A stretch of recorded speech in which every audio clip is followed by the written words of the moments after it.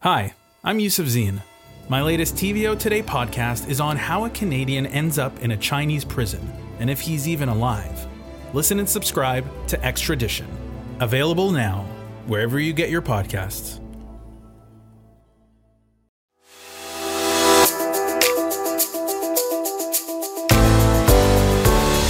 Welcome, everyone, to the On Poly podcast. I'm Steve Paikin. And I'm John Michael McGrath. Today on the pod, they are celebrating in Ford Nation as Doug Ford's Progressive Conservatives win a second consecutive majority.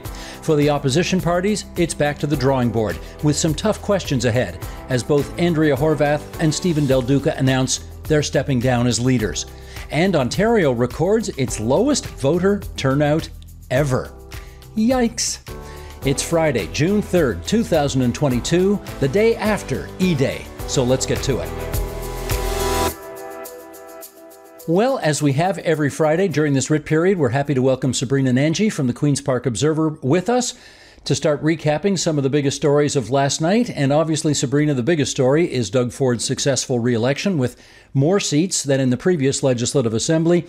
There have only been 5 premiers in Ontario history who have won majority governments and then won more seats in a subsequent election, and now Ford is one of them.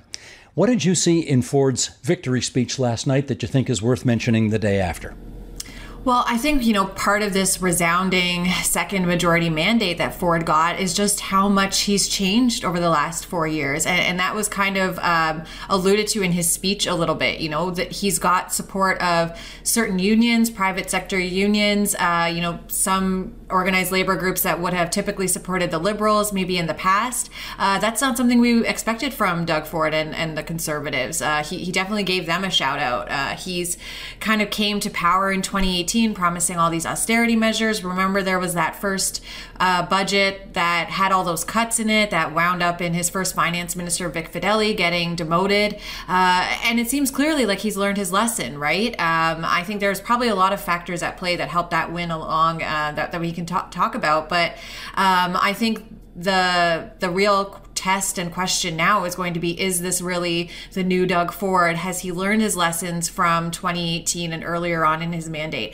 Is he really changed? I think I heard in his speech last night, he said efficient. He kind of said it again today at his press conference talking about efficiencies, kind of walked back, that re-election platform / budget won't exactly look exactly the same, which he promised it would. Obviously, just as an aside, technically it couldn't have if they were going to follow through on that promise to raise the ODSP rates because that wasn't budgeted initially. But I think it's going to be the next little while is going to be about holding him to account, whether or not he goes back to that cut Ford that he used to be, and how much he'll benefit from a weakened opposition as they kind of, are preoccupied with their own leadership contests.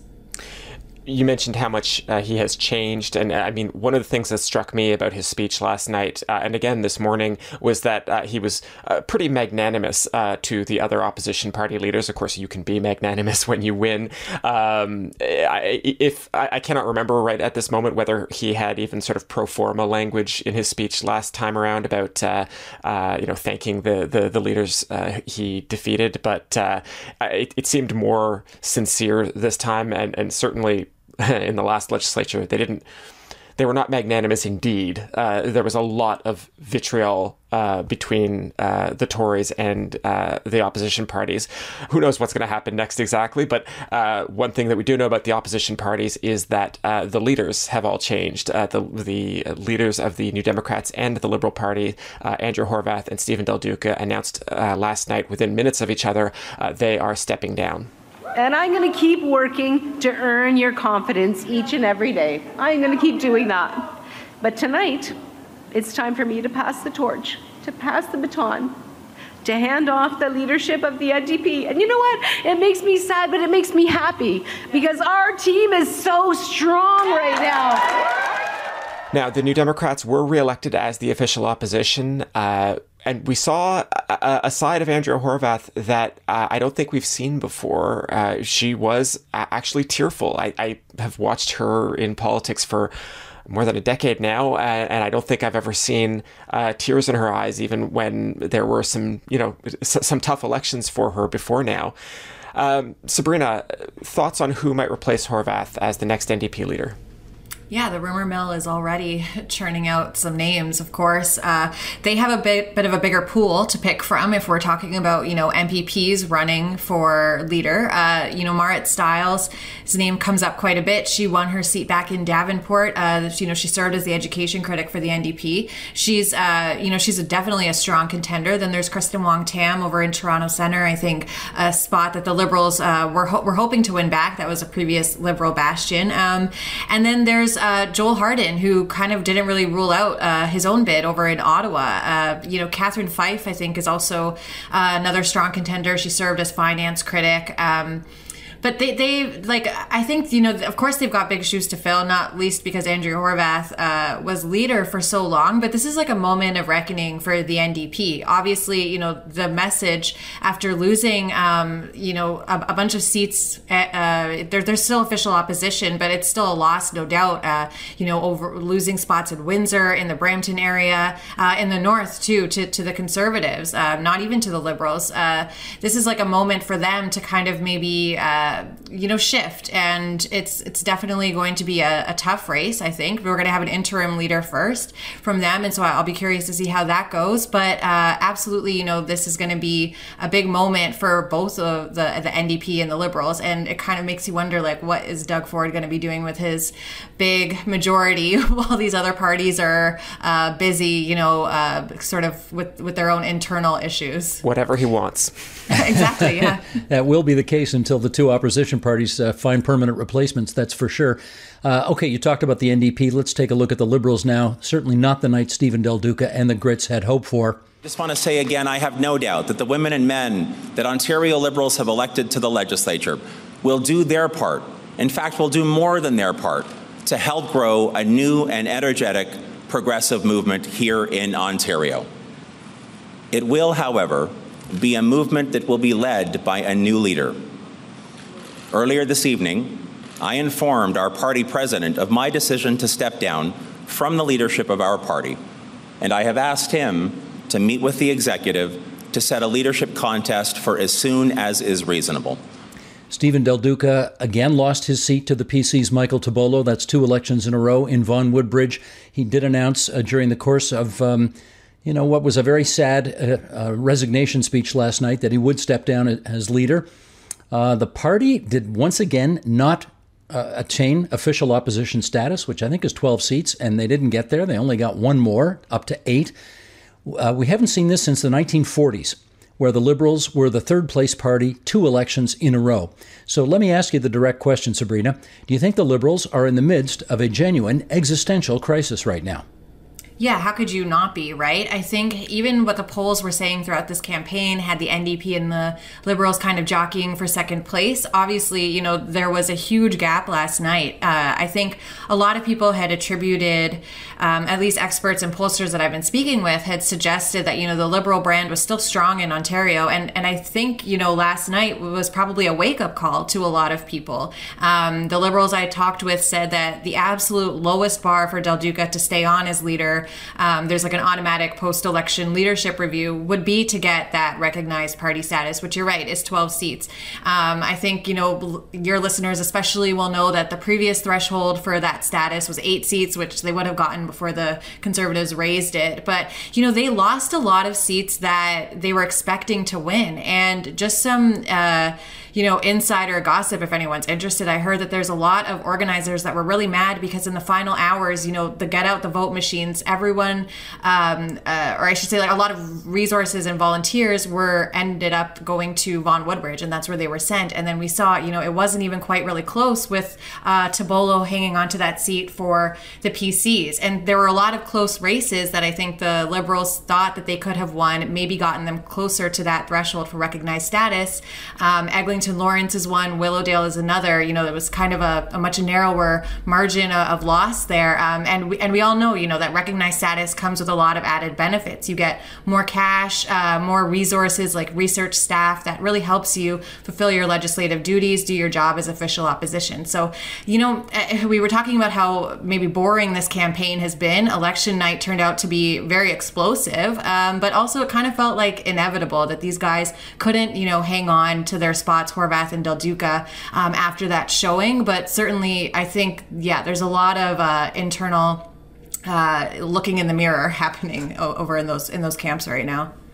Well, I mean, the other thing that the gossip mill has to be talking about right now is who could potentially replace Stephen Del Duca.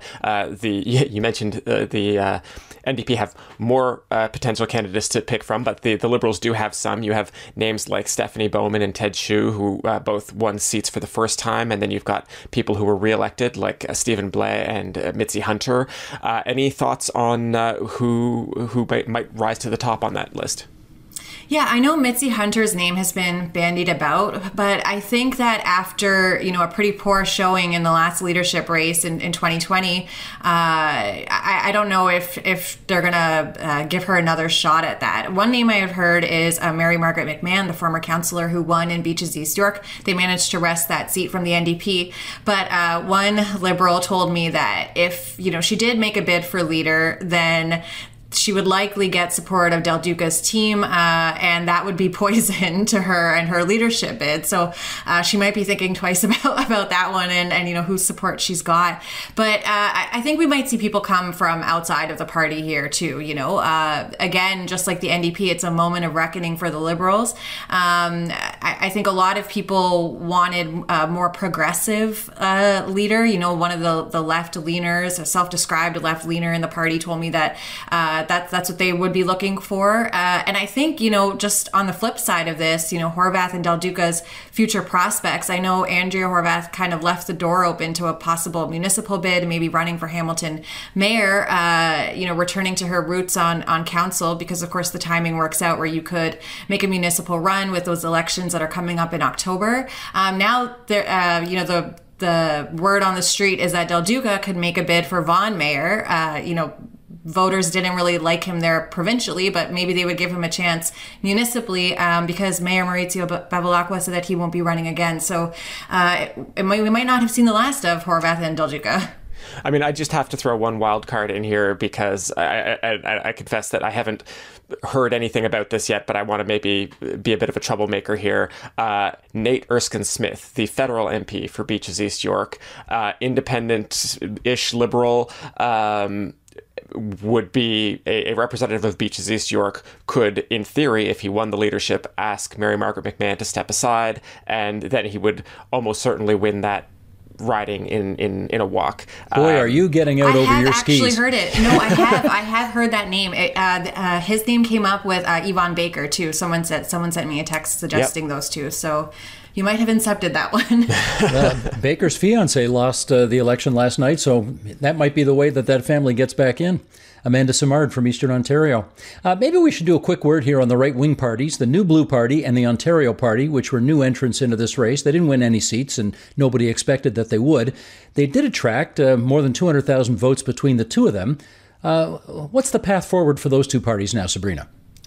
Well, I think, I don't think anyone really expected them to actually get a seat. But, of course, we have this thing called the per vote tax subsidy in Ontario. And so obviously this is just early data, early numbers right now. But if they do meet that threshold, which is 2% of the vote overall or 5% in any given riding, and of course, they ran a full slate of candidates, so it might happen that they would get like this quarterly subsidy. And that goes a long way, to having resources in a campaign. But I think it kind of went the other way.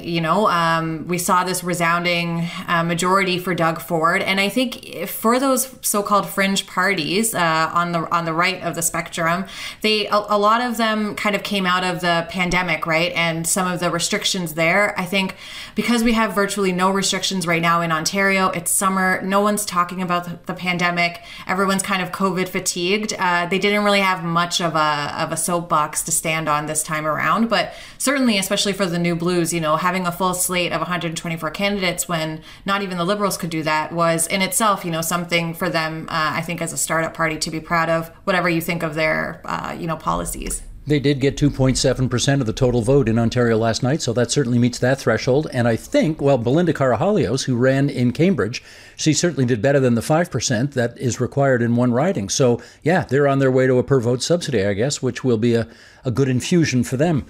in terms of their finances. John Michael, you got one more? Well, I was just going to add to that I think also Jeff Birch won his seat in Niagara for the NDP, but the margin between him and the Tory seems to have been smaller than the votes that the New Blue Party took away.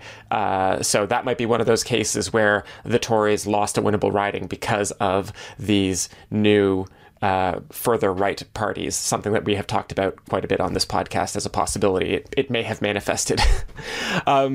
Sabrina, I guess just one last question. Did you see anything really of significance come out of the Premier's news conference this morning?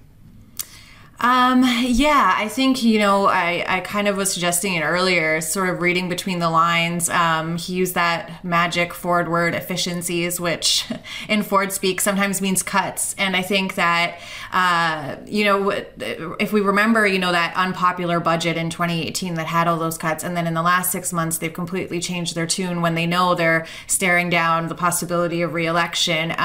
There might be some decisions that people aren't happy with, but I think, it remains to be seen. And of course, it does seem like Ford has learned his lessons. He kind of shouted out workers, working class people. Those are the voters that he ended up picking up, obviously, not exactly the Bay Street type folks. It's more about blue collar workers. I know that a lot of public sector unions are upset about Bill 124, that wage capping legislation, but that was only ever going to be in place for 3 years. So I think what happens next on that front will be interesting to watch. And I think that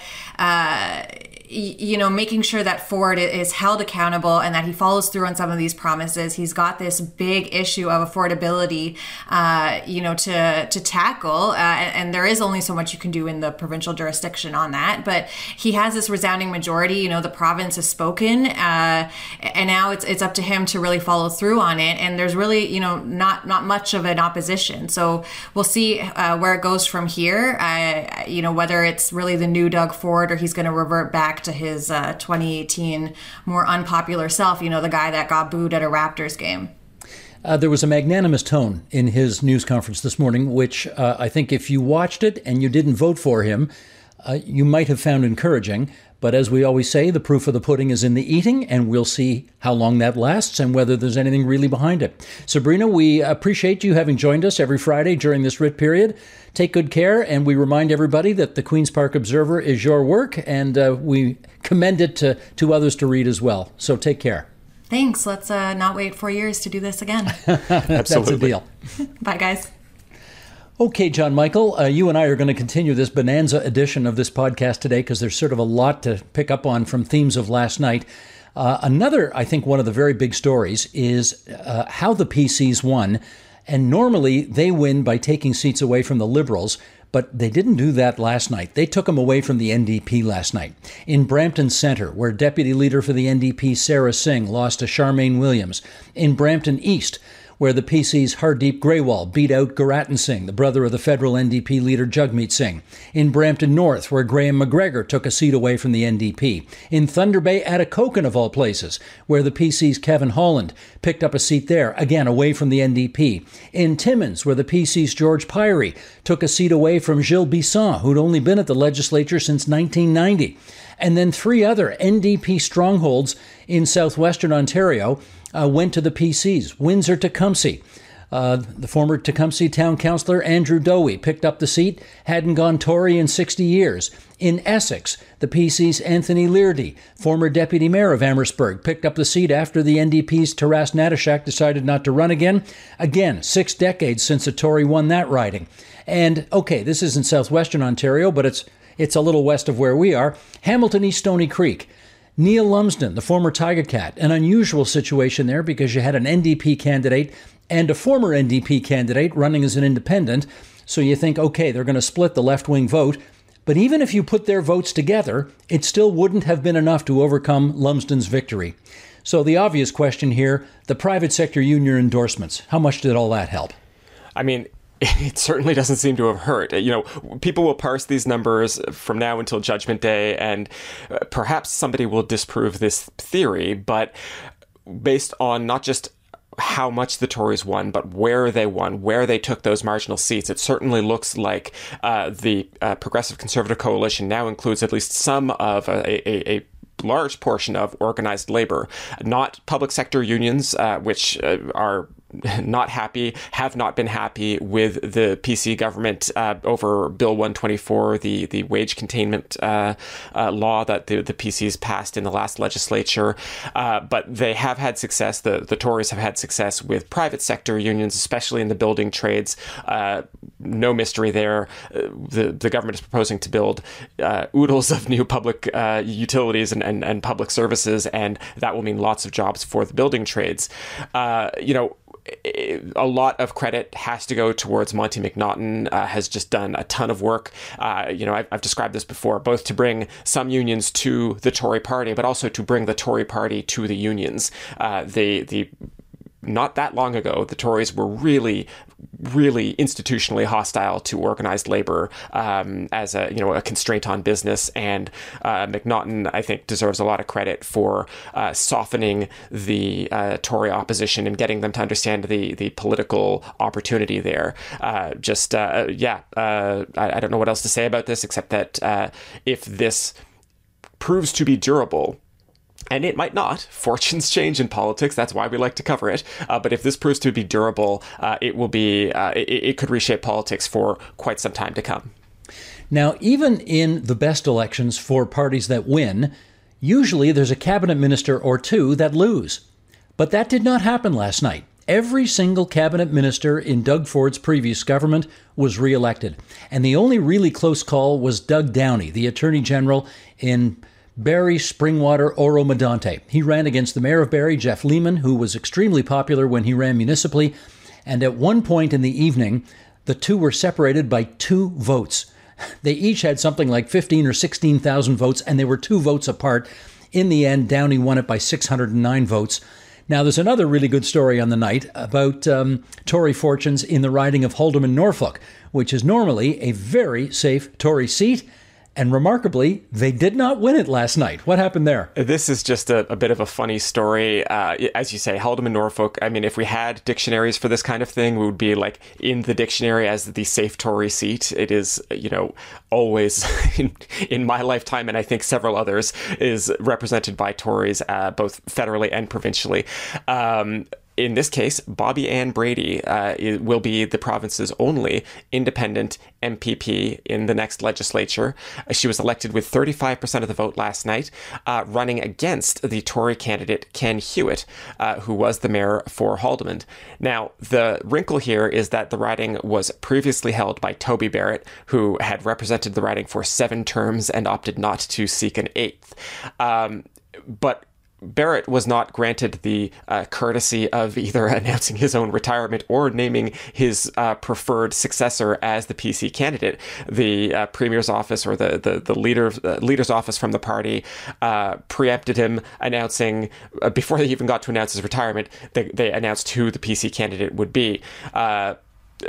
Barrett, not unreasonably, was a bit cheesed off by that and backed Brady's independent run. And, we sometimes talk on this podcast about, is a seat that's held by the party, or is it held by the local member? And this is one of those cases where it's kind of both. Haldimand-Norfolk still very much a Tory riding, but at least last night it was also Toby Barrett's riding.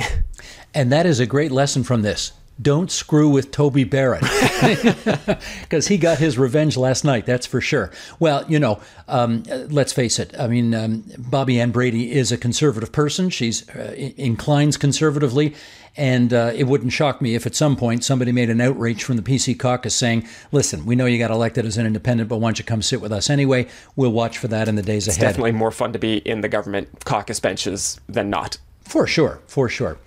You know what? Every election makes history in some respects, and last night was no exception, because I think this is the first time that 5 black women were elected in the same single provincial election. Let's name them. Mitzi Hunter in Scarborough-Guildwood for the Liberals, Laura May Lindo in Kitchener Centre, and Jill Andrew in Toronto-St. Paul's for the NDP, and Charmaine Williams in Brampton Centre, and Patrice Barnes in Ajax for the Progressive Conservatives.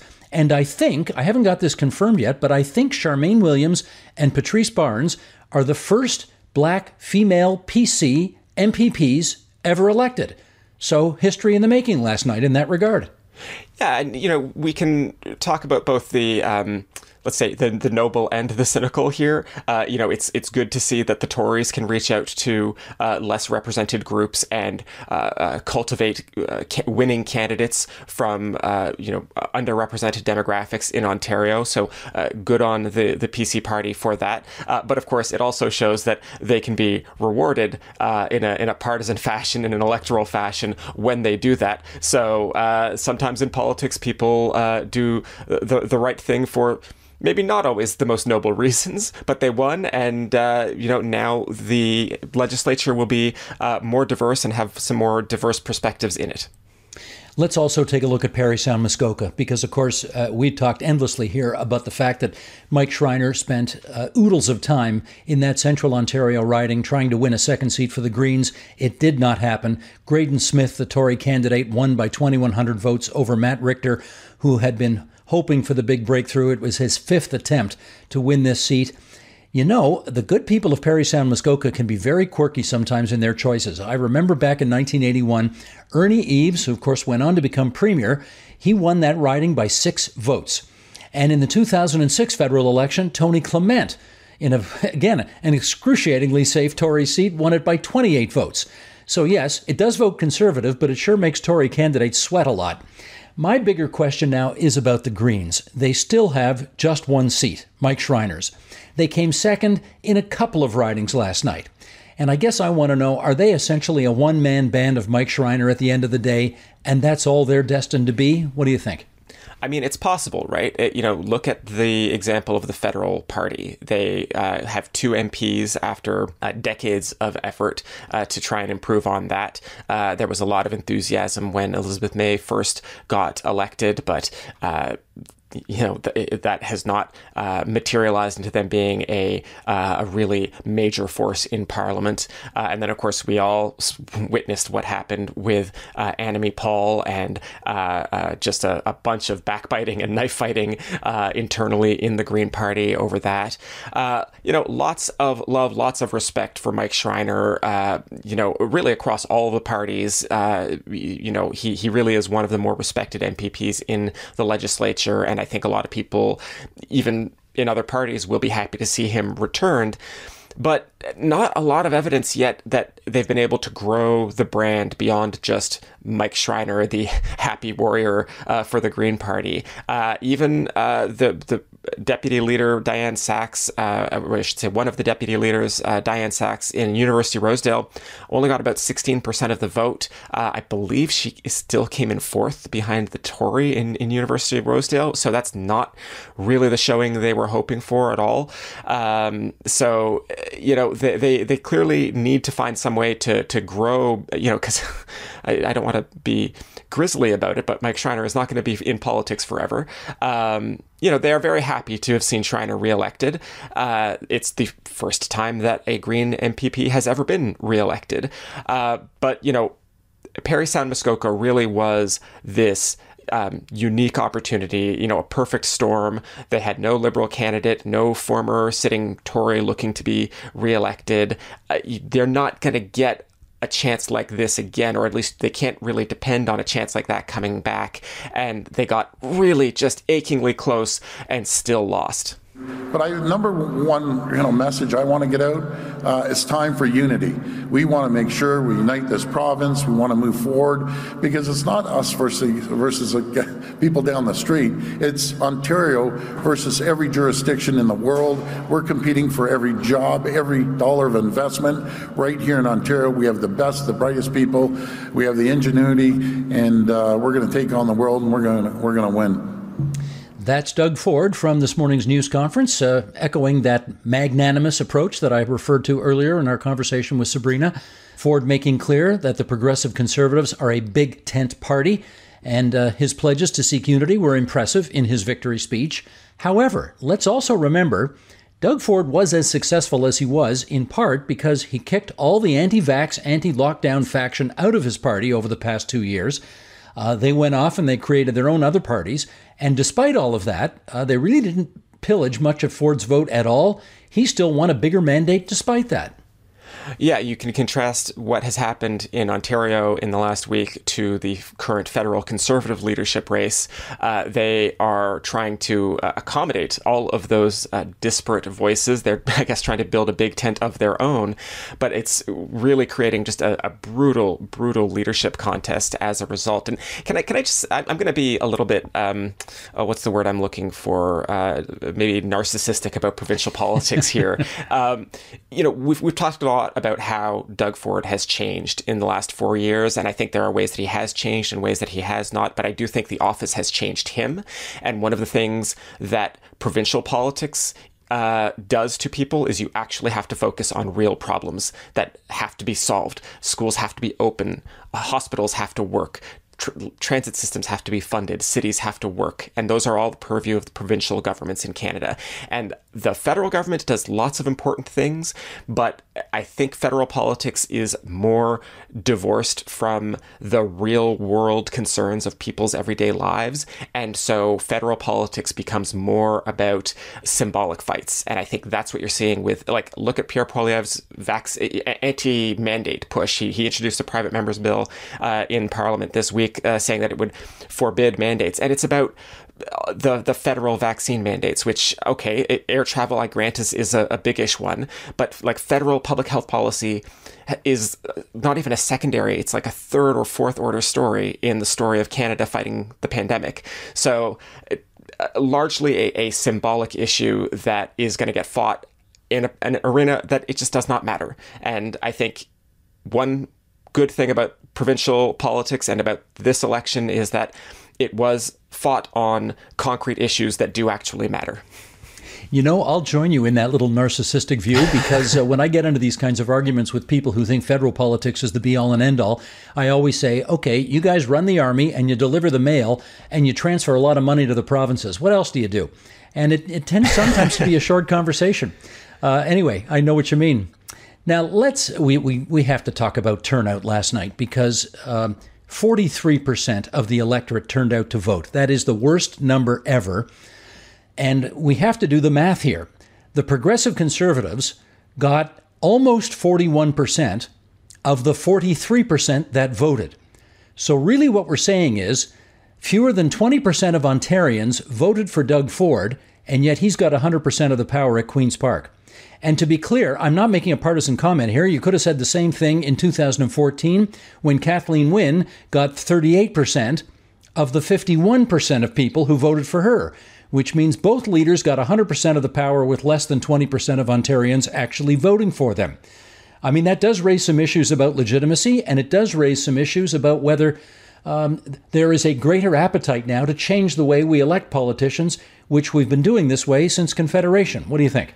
Well, I think if we're going to be honest about this, like the Tories, both, I think for a sincere reason, like Conservatives are averse to change. That's sort of like in the definition of the party. And the Conservatives feel an attachment to the way we have elected people in this country since, as you say, 1867. So the real obstacle to changing the electoral system, if it's going to happen at all in Canadian politics, the NDP and the Liberals have to agree on what the change would be. That has not happened ever in Ontario politics or Canadian politics federally. You can see what happened with the Liberals after 2015 federally, where Justin Trudeau was elected on a promise that it would be the last first-past-the-post election, could not come to an agreement with the NDP or the Conservatives for that matter about what should replace them. The Liberals now, I think, institutionally would prefer to see systems changed towards a ranked ballot system. The NDP oppose that because they think it would structurally prefer the Liberals over the NDP and permanently marginalize the NDP.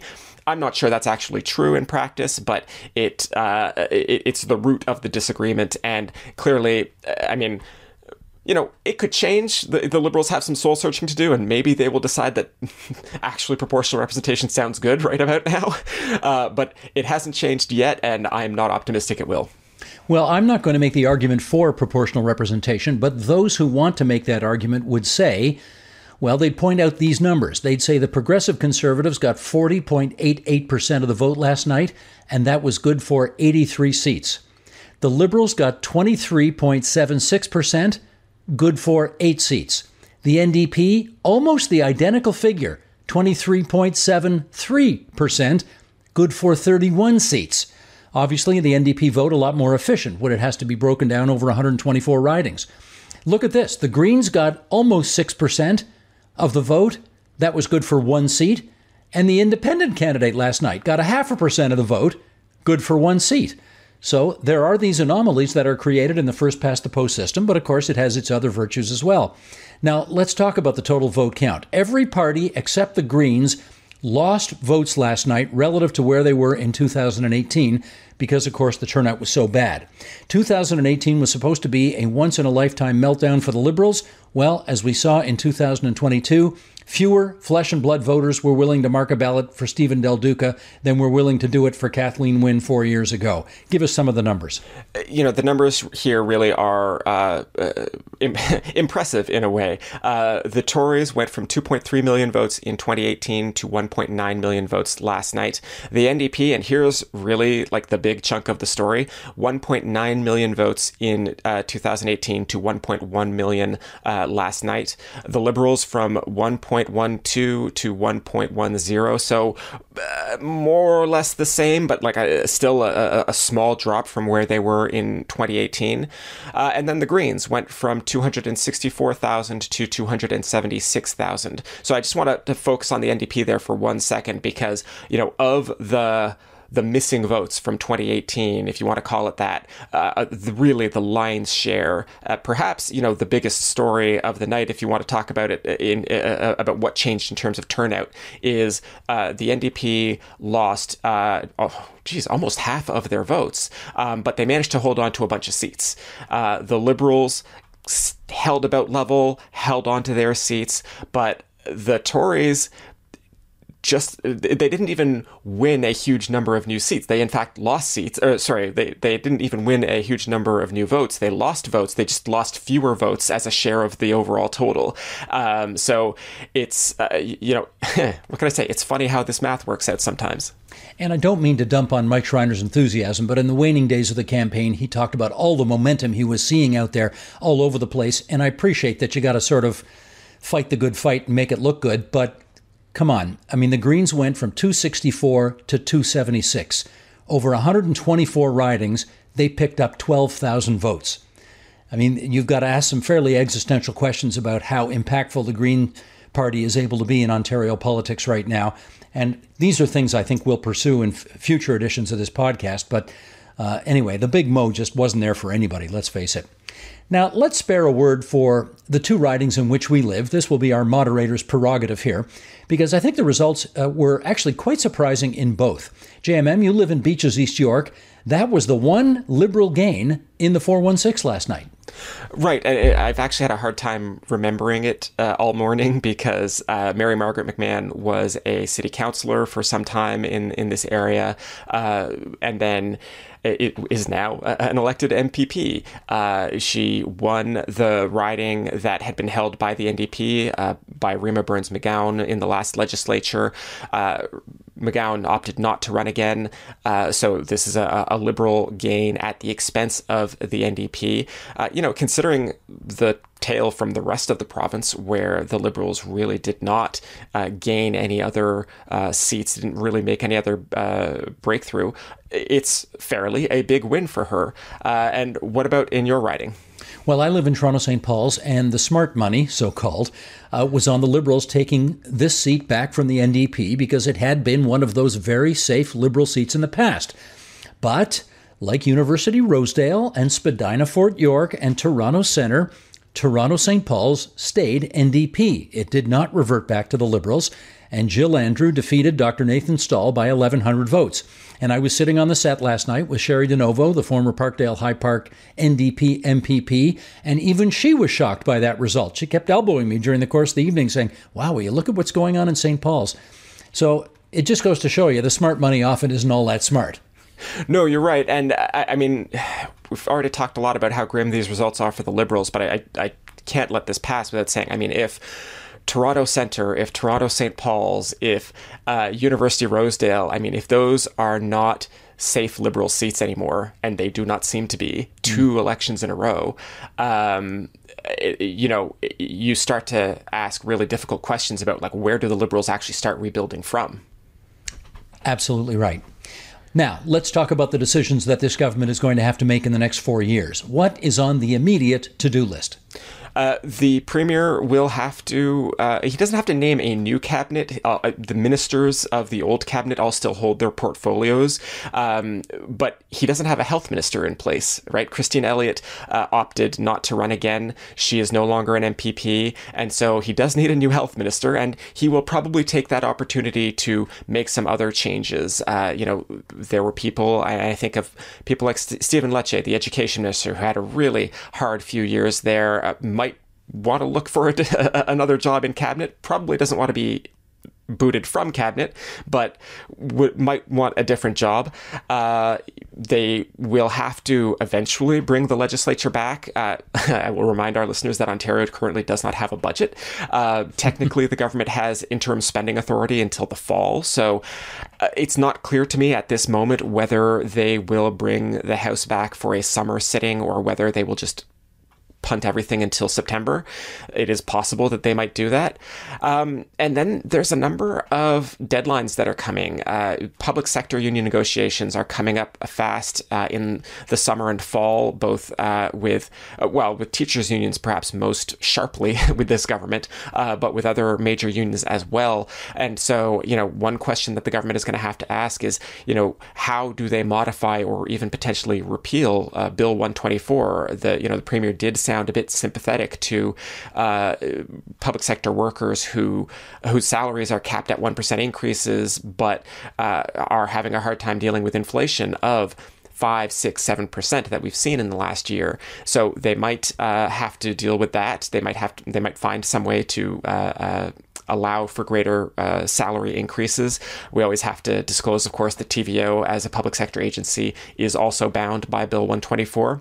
There are a few other things that are coming down the pipeline, but this is already going long, so I'm just going to say that I wrote about it for TVO.org, and if people want to go there, some things about solid waste management, the sexiest of sexy policy topics that the government is going to have to deal with. That's a very McGrath subject to bring up for sure. We are going to do our quotes of the week, but just before we get there, I want to remind everyone listening of something, and that is, while we all have a stake in the election's outcome, there can be a tendency when you cover this stuff to treat it all like it's just a horse race. And of course, at the end of the day, we do need to know who won and who lost. I get that. And we also need to remember that as exultant as the Tories feel today, there are thousands of others who are feeling truly lost. And I'm going to start with Andrea Horwath and Stephen Del Duca, both of whom really put everything they had into a campaign that didn't move the needle a bit. And their provincial political careers are now apparently over, and I can assure you they are both in real pain today. Probably the same, although to a lesser extent, could be said for Jeremy Roberts in Ottawa West Nepean, in an election campaign where every single one of his former caucus colleagues seeking re-election won. He was the only PC member of the last House seeking re-election who lost. And that's just gotta hurt. I know he's a young man and he'll live to fight another day in politics, but still, it's gotta hurt. I'm not going to tell you the next candidate's name, but I will tell you a story about them. One of the former sitting members from the last House, who was a Conservative MPP, who worked really, really hard to get re-elected and was convinced they were going to lose. And one day on the hustings, just simply broke down in tears. Now, it turns out they did win. Not by much, but they did. And I'm using the they because I don't want to identify if it's a man or a woman, so I'm saying they. It's a great reminder of how emotional and heartfelt this democratic exercise is. A lot of people really put their hearts and souls into this. We need to remember that lots of candidates, campaign officials, volunteers, they put everything they've got into this grand consultation with the people, and today, the vast majority of them are feeling quite sad because they did not win, and they are probably feeling very confused and hurt, and if they're ex-members, they may be stuck to find their next job for quite a while. Everybody thinks you've been in public life, it's easy to find a job after that. Maybe in the States, not so here. Doesn't work out that way. If you don't believe me, read my second book. The dark side, the personal price of a political life. Anyway, that's my little pitch for some civility and humanity on this day after E-Day. I mean, humility is also incredibly important in politics. I remember 2014 and people writing op-eds about how, Kathleen Wynne was the new Bill Davis, that the Liberals were going to govern the province for another 20 years, that, she had totally redefined politics. And 4 years later, boy, there was a rude awakening there. So, we have watched the pendulum swing in one direction, and you and I will keep an eye on the legislature for the next 4 years and see if maybe it swings back.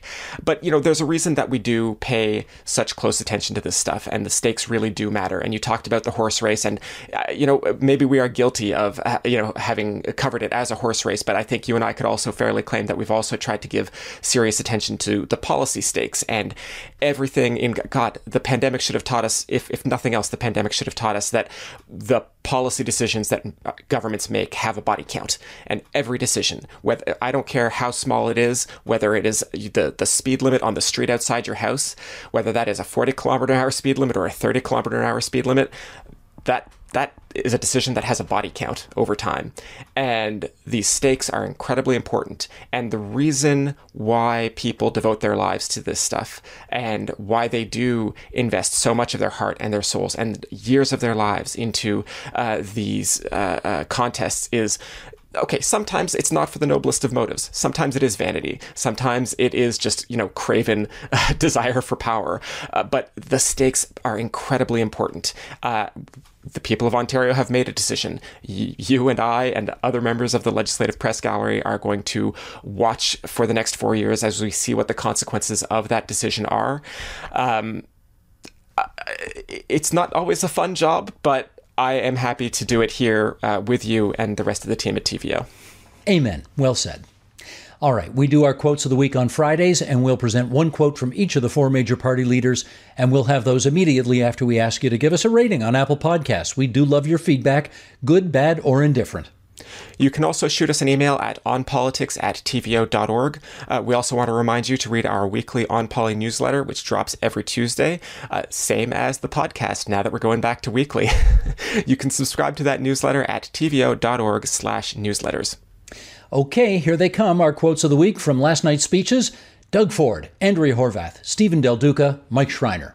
And so tonight, I call for unity, and whether you work on the assembly line and voted NDP your entire life, or cast your last ballot for the federal Liberals, I want you to know that as long as I'm here, there's room for you in this party. I'm not shedding tears of sadness. I'm shedding tears of pride. Look at you. Look at all of you. Look at what we have done together. Look at what we have done together. Honestly, together, my friends, we have built a party that is stronger and more ready to govern than ever before.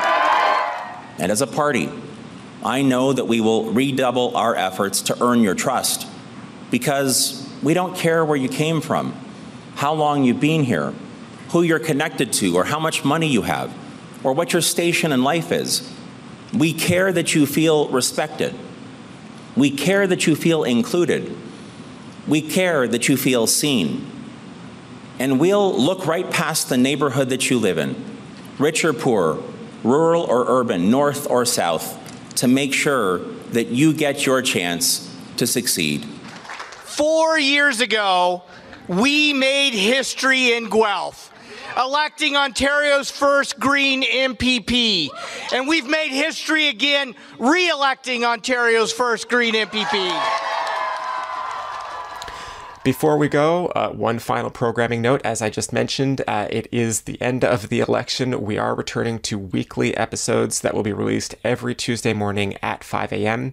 If you stuck with us through this entire election, we salute you. I'm amazed that we didn't drive you away. Thank you so much. We do appreciate you listening. We sure do. This week's episodes were produced by Katie O'Connor, editing from Matthew O'Mara, production support from Nikki Ashworth, Albert Wisco, and Jonathan Hallowell. Special thanks to Sabrina Nanji for joining us. and that's the On Poly podcast for June 3rd, 2022. JMM, I will not see you on the hustings, but I will see you next week. Have a restful weekend. It's been a pleasure, Steve.